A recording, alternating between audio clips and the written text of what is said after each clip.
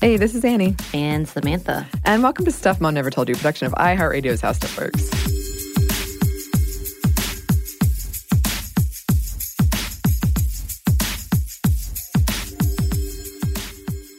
And today, finally, I have waited so long, we are talking about Alien. Alien. Not movie. Aliens. Yes, I already corrected her. I've already been yelled at a few times, actually, in the last week. Not only by you, but the friend. He continues to be like, it's Alien.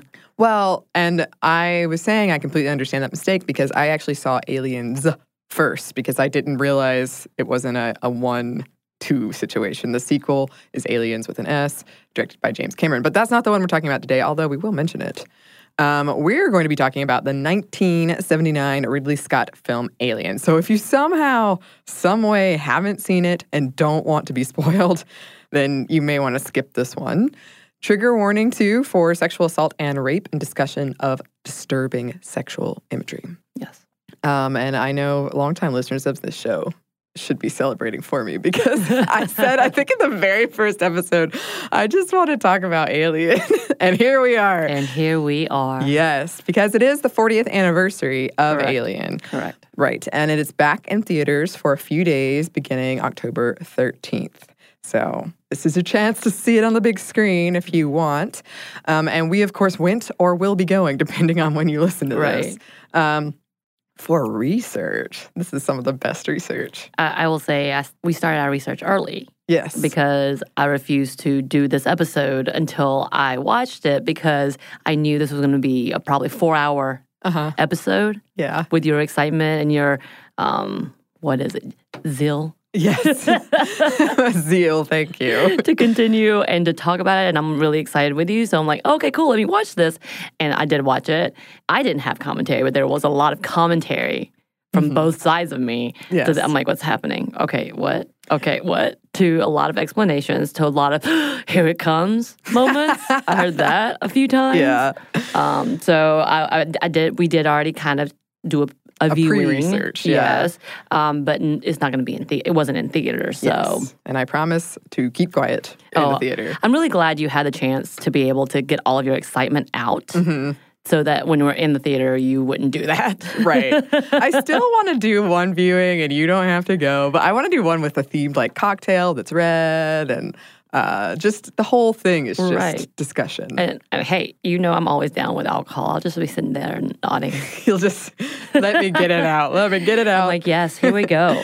And yeah, this was something I was very excited to share with you and with anyone who hasn't seen it or has only seen it once or twice in passing, and you haven't taken this critical feminist lens to it, because you will not be able to unsee all the stuff we're talking about. So if you happen to not want to watch it with a feminist lens, maybe skip it as well. But I think it's fun. Yeah. And yeah, I have told this story on the show before, I think, but thanks to a truly epic and very mean and honestly successful prank my older brother played on me, I was terrified of aliens, like the trope, the thing, the monster in movies, until fairly recently. I didn't see E.T. and Independence Day until I think a couple years ago. My friends made me watch E.T. after we rode the E.T. ride at Universal, and I was like, wait, what? Oh, yeah. It's very different than the movie, I've got to say, the ride. The only movie I've ever walked out on because of fear was Lost in Space. And yes, I know that's not a great movie, but I was scared and I left. And I almost walked out on Signs. I would have walked out if my friends hadn't been there and I was too embarrassed. I will say of all three of these movies, I've only seen E.T. Really? Yeah, because, you know, I kind of told you already, I'm not a big sci-fi fan. So the idea of aliens has never been something that I've been really interested in seeing. Give me vampires, give me ghosts, give me demons, all of those all day. But technically aliens, I'm like, okay, cool. Whatever, sure. Yeah, so what up? Yeah, cool. And I did have on my list, I had two movies because I was trying to get over this fear. Right. Actively. And the two movies I had at the top of my list, working my way up, was Event Horizon and Aliens. Because again, I didn't realize that there was an alien before that. And I cried during Aliens. I was so afraid. But I got over it. And you love it. Yeah, now I'm like, wow, every year. You're so in love with this. And I was fortunate enough to get to walk through this really scary alien set piece at the Museum in London. That was pretty cool. All right, so that is a lot of exposition. Let's get into the episode here, because we do have a lot to say, or I have a lot to say, and Samantha's going to be very patient with me. To start with, Alien is, yes, a 1979 sci-fi horror movie distributed by 20th Century Fox, directed by Ridley Scott, written by Dan O'Bannon, and starring Sigourney Weaver. The amazing Sigourney Weaver. Yes, and I watched Cabin in the Woods last night, and I forgot she's in it. Love it. That was one of the prime moments of Candid. Oh, you're like, yes, there she is. Yes. Okay, so O'Bannon, the writer, was looking to ride the success of Star Wars with a different type of space story. It was pitched as Jaws in space. Yeah, I can see that. I can see that. Ridley Scott described it as Texas Chainsaw Massacre, but science fiction. And we should mention, he gets sole credit, O'Bannon does, for the script, but a handful of others made pretty big contributions, which led to a lot of tension. Rightly so. Yeah, of course. Anyway, the story involves the crew of the Nostromo, a commercial spaceship, kind of like a space tow truck, and their encounter with the, quote, perfect organism, the alien. The main character, though you probably wouldn't know it for the first act of the film, is Sigourney Weaver's Ellen Ripley, the capable and cool-headed senior officer. One of the posters came with the iconic tagline, "In space, no one can hear you scream." Okay. I guess that's right, unless you're in... Although, in the movie, you don't hear them scream. It gets... muted somehow. There's a moment where I think they were playing with it, but then you do hear them scream. So I was like, well. It was very muted though. Mm-hmm. Or music is blaring over it. Yeah. I think that was a choice. It was a choice, but I don't know if it was like on purpose. The reason. Okay. Yeah, exactly. The poster also, by the way, that is just an egg on the front. Mm-hmm. Okay. Both audiences and critics praised the film, and it went on to win the Oscar for Best Visual Effects, 3 Saturn Awards, and a Hugo Award. Several film critics regard it as one of the best films of all time. It grossed about $200 million at the box office. In 2002, the Library of Congress added it to their National Film Registry, calling it culturally, historically, or aesthetically significant. The American Film Institute placed it at 7th place on their list of best sci-fi films in 2008, and Empire put it in 33rd place when ranking best movies of all time. Also, speaking of rides, there used to be, I would love if a listener could write in and confirm this, but I feel like there was a ride called Alien Encounter, and I remember it being in Magic Kingdom where Lilo and Stitch is now, but that can't be right. Right? That can't be right. It was in Magic Kingdom? What? Well, super producer Andrew confirms it, and my mind is blown. I just feel like it was really scary for Magic Kingdom. It is very scary. It was, for people who don't know, you were in a chair and like there was the alien was in a tube in front of you. And then, of course, it gets out and you feel it breathing on your neck and then you get sprayed with blood as it kills somebody. It was very intense. I can see why they maybe replaced it with Lilo and Stitch, where it's now kind of a funny ride. Anyway, my mom and dad used to tell me about their experience seeing this movie in the theaters for the first time, which I find funny for several reasons, but they also went on to get married on May 25th, which is the day that it premiered, which I'm sure is a coincidence. But they told me people were running, puking, screaming, that they avoided looking at the poster after seeing it because it scared them so much. Yeah, my dad popcorned it up in the air. Wow. Yeah, I mean, if you think about it, not too many things at the time. People hadn't seen too many things like that. Wasn't that in the same era as Halloween and it was, all that though? It was close. Huh. But like in space, people passed out during A New Hope because the spaceship in the beginning just kept going on. So, you hadn't seen it. Mm-hmm. And I am playing the video game Alien Isolation right now, which is a game where the alien can hear you as in the player, as in me, whatever is happening in my real life environment. And it uses that in the game, and I've died many, many times. Yeah, wasn't the recommendation to you about wearing headphones so you can hear it even louder? Yeah, because it's surround sound, and you can hear it behind you or in front of you. Woo! So this film's success went on to inspire a franchise. 7 more films to date, if we include the Alien versus Predator films, which I also haven't seen those. They're great. Not really. They're fun. Not really. They're fun. The books, comics, video games, and toys, pretty impressive for a R-rated film. Yeah, the toys thing? Yeah. Can't think of too many other R movies. I guess like serial killers or, like monster. Oh, yeah. I think there was an actual like Halloween Jason toy and a Freddy Krueger toy. Yeah. Which is really weird. Yeah. I'll think about that later. And yes, Alien has themes of motherhood, abortion, fear of sexual assault, post-humanism, and sex in general. Machines, corporations, putting technology, weaponry, and scientific discovery above the welfare of people. Some people have even interpreted the film as a metaphor for women's refusal to bear children. So yes, there is an actual reason why we're talking about this. It's not because I'm just a huge fan. It has a lot of feminist issues and just kind of anxieties around. Well, as you've already discovered, because researching, there's so many articles and YouTube videos of these theories of how this is portraying the patriarchy as well as versus like feminism. What is this whole idea of one woman being independent, being a leader, all of these different, and of course, I know you're going to talk more about it, but birthing and vaginas, but yes. Yes, specifically birthing and vaginas, no joke. I am definitely not the only one who has put some thought into this by far. And I'm actually really relieved because I was watching that movie semi-recently. I'm like, I think this is got a lot going on with vaginas and stuff. And then I'm glad I wasn't wrong. I wasn't way off base with that one. From Tom Schoen over at Slate, quote, Alien has issues. It has mommy issues and sex issues. It has a thing for strong women who it also likes to ogle in their undies. It's a hot mess, a Freudian fever dream with its crabby and post-coital atmosphere.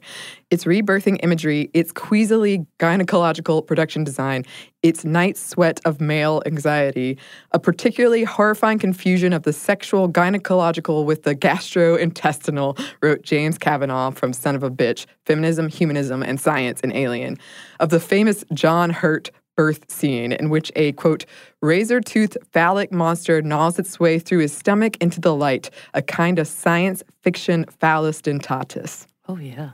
Mm-hmm. So the movie came out during a tumultuous time in our society. So Roe versus Wade had just recently passed, and gender and social politics were changing rapidly with the help of the second wave feminism. Not only that, but people increasingly had environmental concerns from pesticides, chemicals in our foods, and cancers caused by humans. Yeah, like human whatever we're up to. Right. Let's talk about the feminism of this movie. If you search for most feminist horror movies of all time, Alien is almost guaranteed to make the list. And if you just search this movie and feminism itself, you'll find pages and pages of think pieces about it, some lauding its accomplishments, some decrying its flaws. This movie is frequently examined through a feminist lens, seen as progressive for its time, while nitpicked for not going far enough, or sometimes in the context of how little the rest of the series has come in terms of feminism since that first one. Once described as, quote, a rape movie with male victims, or an examination of the monstrous feminine. And yes, before you write in, we all know men can be and are the victims of rape as well. But this is how people have described it. Dan O'Bannon, the writer himself, claimed that to him, the movie examined the male fear of penetration, in which case I suppose we could add in homophobia in the general conversation here. Here's a quote from him.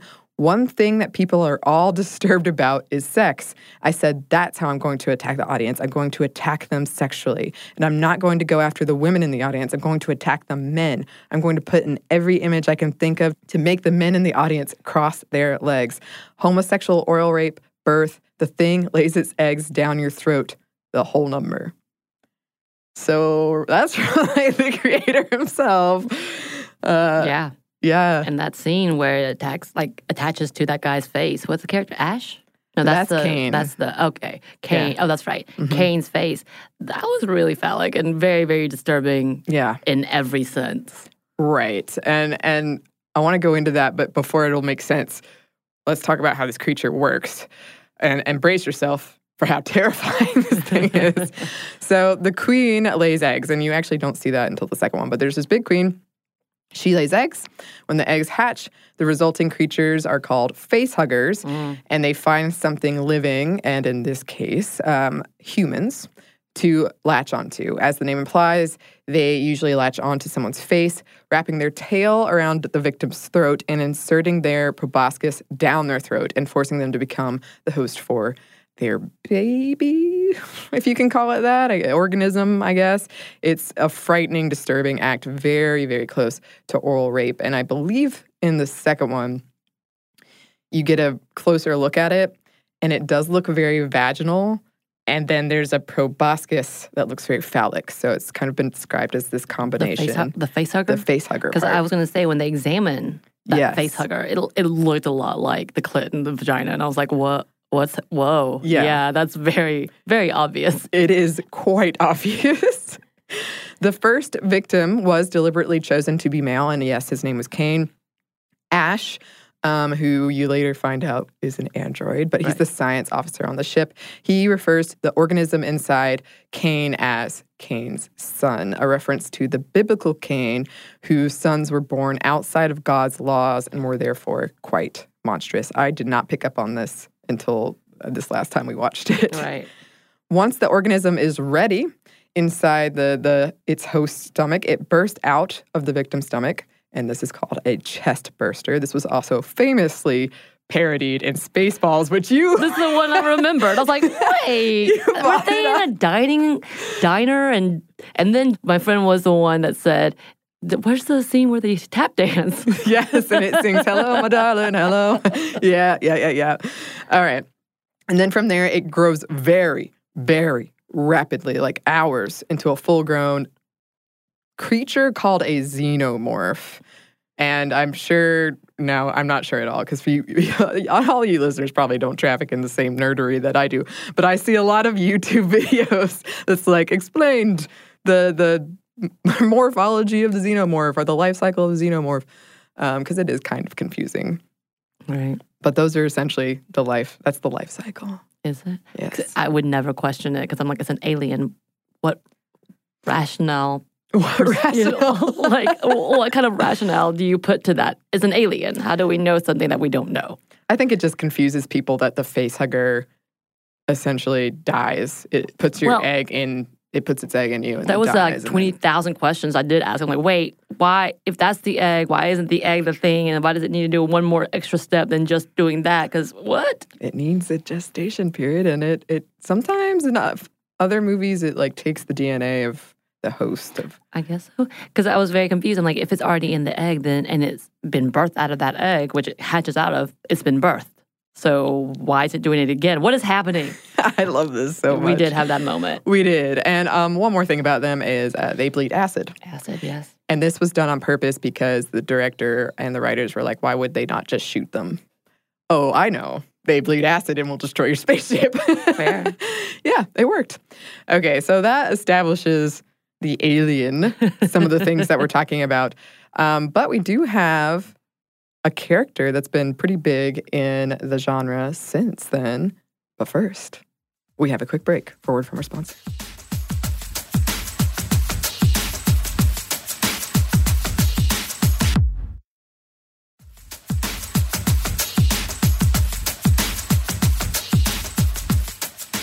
And we're back. Thank you, sponsor. And another thing that comes up when you're talking about feminism and Alien is, of course, Ripley, who, for listeners who've heard, I believe the first episode I ever did as full-time host was Final Girl. She is frequently pointed to as one of the original Final Girls, which is someone usually virginal, a woman who survives to the end of an onslaught in horror movies. So when it comes to our main protagonist, Ellen Ripley, many of you have probably heard Ridley Scott asked for both male and female actors to read the part. It wasn't gender. They were like, bring in whoever. And they went with a then unknown Sigourney Weaver. Also, by the way, Ridley Scott identifies as feminist. Cool. Yeah. So she is someone who is strong and capable while still maintaining her femininity, although not too much of it. But, and I personally, when I read that, I was like, does she? Well, apparently she kind of, it's the cat that most people point at. The fact that she cares about the cat, saves the cat, very, I guess, a feminine trait. She has been described, Ripley, not the cat, as the divine mother and protector of all life. The final shot in the movie, some people see as very Virgin Mary, resembling Virgin Mary. She is also, for much of the beginning of the movie, largely ignored. Again, you might not know she is the main character for a while. She's ignored by her male coworkers and even the other female one when she cites quarantine protocol, the thing that could have saved them from the alien. She's ignored. Completely ignored. Yep, they're like, nah, that's terrible. You're a terrible person. We're bringing Kane in with this mysterious thing attached to his face anyway. Obviously a horror in itself. But let's bring it in. Everything's fine. Yeah, they were very chill about it. They really were. I feel like that's a lot of the sci-fi and horror movies. They're like, that's cool. You know, things are everything's just fine. It's attached to his face. It'll be okay. Like, they're bleeding out every orifice. Let's just talk to them and comfort them. Yeah. What the hell? Run. And this other female character, her name is Lambert, who is played by Veronica Cartwright. Cartwright has publicly complained about the character of Lambert, who, if you don't know, she sort of spends the last part of the movie crying and upset. Screaming. Yeah. She says she was told that Lambert, the actress was told that Lambert was supposed to represent the fears of the audience. In the sequel, Aliens, it is revealed that Lambert was a trans woman. A screen briefly shown reads, despite conversion at birth from male to female, so far there are no signs of suppressed trauma from gender reassignment. And of popular fan-supported theory is that Lambert died via violent rape. Yeah, that was really horrible because the last scene you see of her, that we saw of her, is her pantsless because all you could see is the leg and then the blood dripping down, which, by the way, also represents many a times we talk about menstruation and penetration and all of that. But it was really, wow, as quiet as the death was, it seemed like it snaps away real quick. Yeah. You see it a little bit, and then that's it. Essentially, you said the tentacle. The tail. Yeah. And apparently in the game, which I haven't gotten to this part yet, apparently you find her body and it is covered in blood. Maybe I'll report back on that. Both women in the movie had to wear tape over their nipples so as not to offend viewers in other countries when they come out of their space hypersleep thing. Many scholars argue that the character Ripley did so much to toughen up female heroines quickly and eventually led to characters like Buffy. Sigourney Weaver reprised her role as Ripley in Aliens, Alien 3, and Alien Resurrection.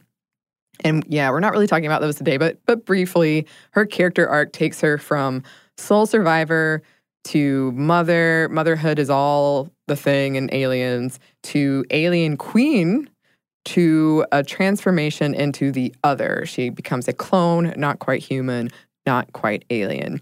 In Resurrection, clone Ripley describes herself as the monster's mother. When that movie ends, it's two not quite human women that witness the new dawn that ride into the future with a Ripley that has rejected humanity and the alien and instead chosen herself. She goes from mother protector to mother destroyer. Another time, we should just have. Well, I was going to say, kind of how we talked about all the monsters, female monsters, and we were talking about the one being the protector, about Baba Yaga. Baba Yaga, yeah. Baba Yaga, that sounds very similar to that same realm. Yeah, it's really fascinating, and as we talked about in that episode, that episode hasn't come out, so this is a preview. We're doing one on female monsters. We do have, apparently in our society, a lot of anxiety around motherhood, and we've talked about that before, and you can see it a lot in this series. And here's one. I love this. One of the taglines for the third film was, "This time it's hiding in the most terrifying place of all," which is a woman's body, because it's in Sigourney Weaver. To be fair, yeah. Spoilers. A woman's body is really terrifying sometimes. Apparently. Myself and many others did take issue with the underwear scene at the end of Alien. Specifically, she sort of thinks she's safe and she strips down to pretty much her underwear and like a top. But I'm actually torn about it because to me it makes sense you'd be stripping down. But it's hard to see it any other way because women are so objectified in film. It just is, it's hard not to be like, really? Right. And I think in that time and age, because when we saw them waking up at the very beginning scenes, they're in diapers, essentially. Yes. Right? And I guess she's getting ready to go to bed. And to me, that seems completely normal. But maybe it's the anticipation of something's not completely ended. Right. So why are you acting like you're okay? Right. And that's a big complaint when it comes to Final Girls is, sure, you have this strong, well, not always, but you have a woman who survives and seems to be capable. But usually you're witnessing it kind of voyeuristically through the killer or the monster. So you're more connecting with the monster than you are with the woman, typically. So that's part of my problem with it, I think, is that it suddenly has that feel of like the alien is watching you and you're undressing, which, again, kind of makes sense, but I do I'm a little torn about it. I will say, when I've had a long day fighting aliens, I also want to strip down. Does this happen often? Oh, so many times. Oh, geez. Annoying now. I understand. I'm glad you've made it this long. And there are critiques of Ripley's nurturing nature and her sexual appeal that make her and her feminism at large in this movie, I guess, and not so threatening to the patriarchy. So they took those steps, but they did it in a way where men wouldn't freak out, right, I guess is the easier way of saying that. From Alien Woman, The Making of Lieutenant Ripley by Jason Smith, Jimena Gallardo, quote, in the final scenes of Alien, Ripley meets not just an alien creature, but a dark physical and psychological mirror of herself. Like a woman with a flamethrower, the alien is a phallicized fetish object, a creation of the male psyche, of masculine fear and desire. Thus, the film ultimately pits the body against her own shadow self. But they go on to say, in a world where men can be subjected to the monstrous feminine, becoming pregnant and give birth to monsters, where women can become the heroes and sole survivors, the male becomes superfluous, a soon-to-be outmoded form, and Ripley's confrontation with and final destruction of the alien, the object of desire of the military-industrial complex, gives voice to the contemporary feminist goal of saving humanity from the destructive impulses of patriarchy. Telling you, there's a lot to be said here. True. We need that right now. And then here's something that you were curious about. Mother. It's basically the computer, the ship's computer that's in charge of everything. And they call it Mother, but it's actually MU/TH/UR6000. And this ship is what wakes up the crew who was not really supposed to stop at this planet, but wakes them up early to investigate a signal coming from LV-426, which is where things go terribly wrong. Terribly wrong. They change it to father in Aliens, I think. There's always like a computer sort of thing running it, and I've been interested for a while in like when we talk about mother ship and why we refer to ships as she. Space is frequently seen as the vast empty womb of a woman, like just giving these gender specifiers to, I was tempted to call mother she, things like that. When the crew is first awakened by Mother, it is as if they are children emerging from her womb, like the diapers, like you said. Mother does not have your best interest at heart. She is a cold, heartless bitch. Mm-hmm. Except not technically because she's a computer, but she's like... I guess the people who programmed her are, from the movie, I love this quote, Mother, I've turned the cooling unit back on. Mother, the ship will automatically destruct in T-5 minutes. You bitch! And yes, that's when Ripley starts throwing stuff at the computer mainframe. This was an argument between Ripley and Mother. Also, Mother's co-conspirator, Ash. And Ash is the android character played by Sir Ian Holm. And I feel like in every single Alien movie, are almost all of them, the android character has some weird thing for the final girl, because most of these do have a final girl. Anyway, he tries to kill Ripley by shoving a rolled-up porno magazine into her mouth, which also feels very reminiscent of oral rape. I've read that scene is like he represents toxic masculinity. I never noticed there was all this porn in the background until I did this research. From the monstrous feminine film, feminism, psychoanalysis, the science fiction horror film Alien presents a complex representation of the monstrous feminine as archaic mother. Mother Alien is primarily a terrifying figure, not because she is castrated, but because she castrates. Her all-consuming, incorporating powers are concretized in the figure of her alien offspring, the creature whose deadly mission is represented as the same as that of the archaic mother: to tear apart and reincorporate all life. It is the notion of the fecund mother as abyss that is central to Alien. It is the abyss, the cannibalizing black hole from which all life comes and to which all life returns, that is represented in the film as the source of deepest terror. Significantly, there is an attempt in Alien to appropriate the procreative function of the archaic mother to represent a man giving birth, to deny the mother as signifier of sexual difference. But here, birth can exist only as the other face of death. When one of the alien creatures orally rapes Kane, one of the male astronauts, it implants its embryo in Kane's stomach. But the primeval mother does not need the male as a father, only as a host body. And the alien creature murderously gnaws its way through Kane's belly. Its birth leads to the male mother's death. The archaic mother is present in all horror films as the blackness of extinction, death. The desires and fears invoked by the image of the archaic mother as a force that threatens to reincorporate what it once gave birth to are always there in the horror text, all-pervasive, all-encompassing, because of the constant presence of death. I mean, there's a lot of birth and death.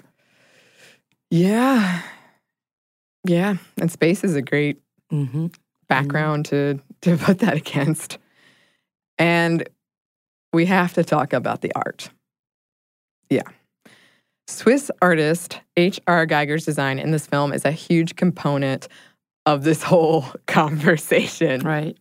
This guy was big on very biomechanical sexual imagery and well-versed in expressionist German horror. A 1944 painting by Francis Bacon called 3 Studies for Figures at the Base of Crucifixion served for a lot of Geiger's inspiration when it came to the design of the alien, or the xenomorph, as it's called. And seriously, check out the painting and you will see it right away. The resemblance, it's there.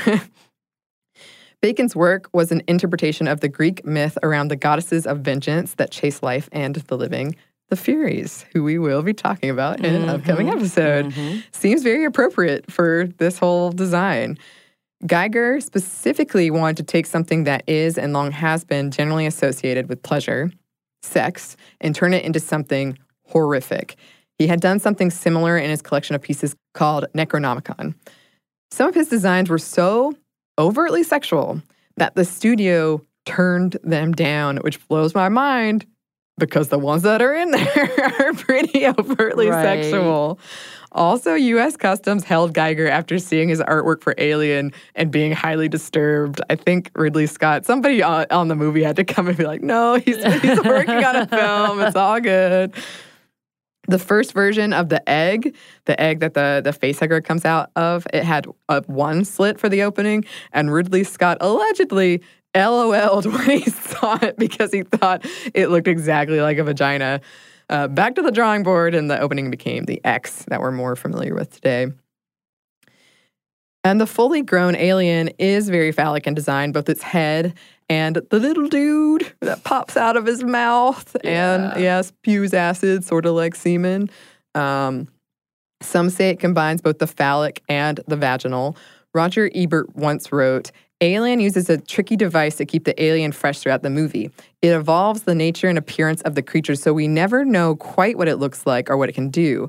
The first time we get a good look at the alien as it bursts from the chest of poor Kane, it is unmistakably phallic in shape, and the critic Tim Dirks mentions its open, dripping vaginal mouth. Also forgot to mention about Ash. He spews all the semen-esque stuff. Because he drinks, it's not milk, right? No. I originally thought it was milk because I was like, what? He actually, I've read if you pay attention to the whole movie, he never eats or drinks. He's just kind of there. But he drinks the milk in that one scene, or the white substance. The white and I thought it was stuff. milk because I was like, this is the 1980s, 1970s. Of course they're drinking milk.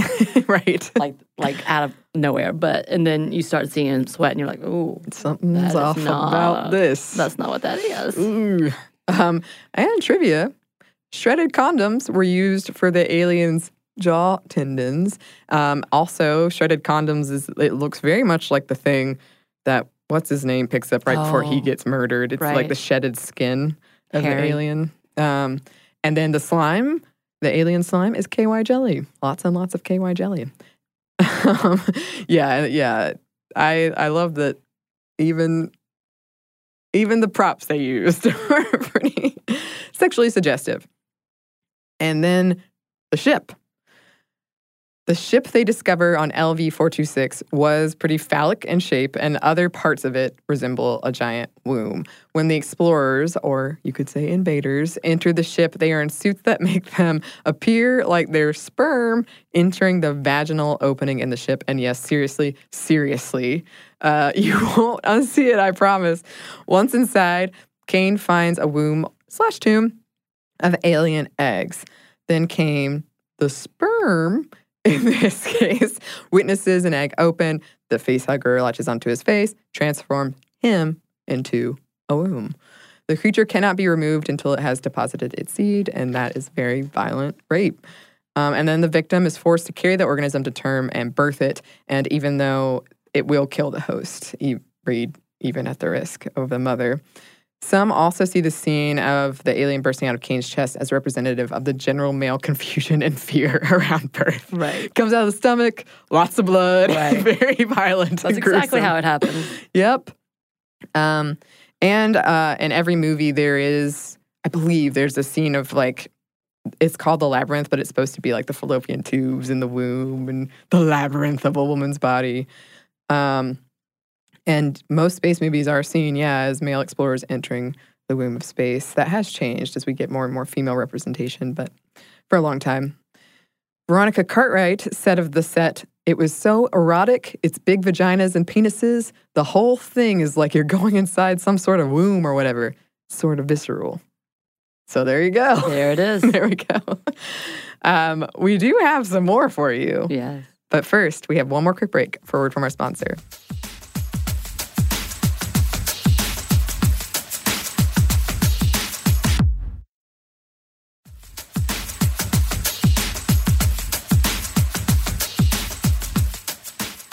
Back. Thank you, sponsor.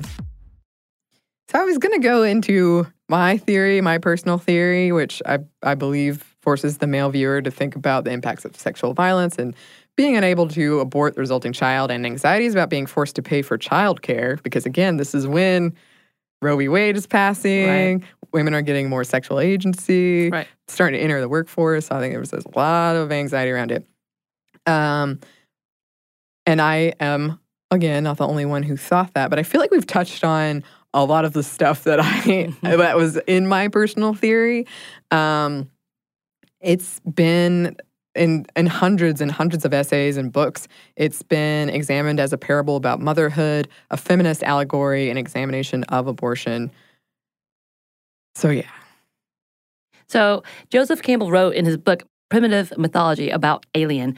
There's a motif occurring in the certain primitive mythologies, as well as in modern surrealist painting and neurotic dream, which is known to folklore as the toothed vagina, the vagina that castrates. Yeah. The screenwriter himself, Dan O'Bannon, said he wanted to make male audience members confront the realities and horrors of sexual assault and rape, the fear of forced penetration and pregnancy. And yes, I've said it before. I'll say it again. One of my personal theories is that most horror movies ultimately are about fears of something about women. Right. Usually menstruation or pregnancy or sexuality in general. Right. That's just me. Film blogger, flick philosopher, founder Marianne Johansson told Broadly, "Do men really require a science fiction scenario to understand how horrific unwanted violation of the body is? Maybe if our culture treated male-on-male rape like the horror it is, men wouldn't need to turn to science fiction movies to understand the problem. Even if some men require such a prompt for their empathy, the Alien franchise still isn't one that offers much in the way of true access to women's relationships with rape. And I do think it's interesting that for women, Alien is frightening, but we do have to deal with this fear in a much more real and regular way than men do. So all of the thought pieces, or not all of them, but a lot of them are like, it makes men face the truth of sexual violence, but it totally ignores like women or men that have dealt already with sexual violence. Like this will really scare the men. Yes, they're only really petrified by women, power, blood, specifically menstruation. Oh, and childbirthing, and then being penetrated. I guess. To be fair, yes, that's petrifying. The penetration part, y'all. I don't know about everything else. Who knew that we would have so much to say? Mostly me would have so much to say about Alien. I've been ready. After you started writing, I was like, oh, here we go. And I cut out 2 pages. Yeah, you did. Cut out 2 pages. You did. I would love for anyone else who has strong thoughts about really any movie, but any horror movie and Alien. I would love to hear from all of you. I'm loosely toying with the idea of doing like a spoiled Saturday. Yeah, I think it'd be a great idea. Where we do more recent horror movies because there has been a lot of, I think, movement in horror movies lately when it comes to feminism. Oh, yeah. Or a lot of interesting things to be said. Right. And definitely people are understanding a lot of these kitschy things that have been happening specifically towards females and the female protagonists, or even antagonists, I guess. They're starting to kind of try to flip that on its head. I think it's really interesting. I do too. And kind of going off of that, I did want to say that I'm going to be on Movie Crush, which is another podcast on our network hosted by Chuck Bryant of Stuff You Should Know.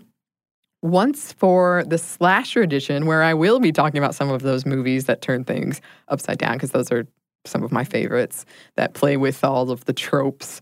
And then I'll be on it again in November. And I have to pick my movie, but maybe I'll do Alien because I've already done all of the research. You've already started there. Yep.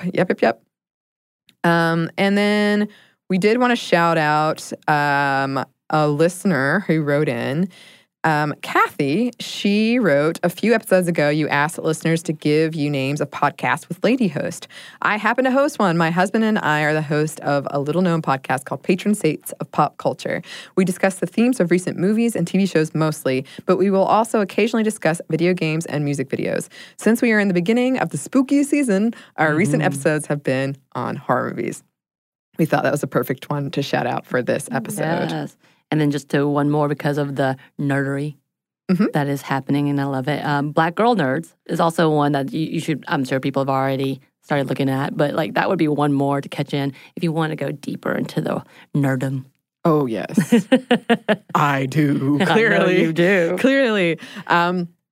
I really am so happy that we got to do this. I hope that listeners enjoyed it at least a little bit as much as I did. Look, I just watched it, and I know you're a fan, and I enjoyed it. Yay! And this actually was a part of a while ago. We had this idea for something called Feminist Movie Fridays, and it would be once a month, and we would look, and they were all horror movies because that's just how I am. Well, I'm putting Heather's in there, obviously. Okay. Because you and I've already discussed. Yeah, we've already discussed the fact that you need to watch this. Right. But to put in there as a maybe, I don't know how well it's aged. How well that holds up. Yeah, that's fair. That's always a scary thing.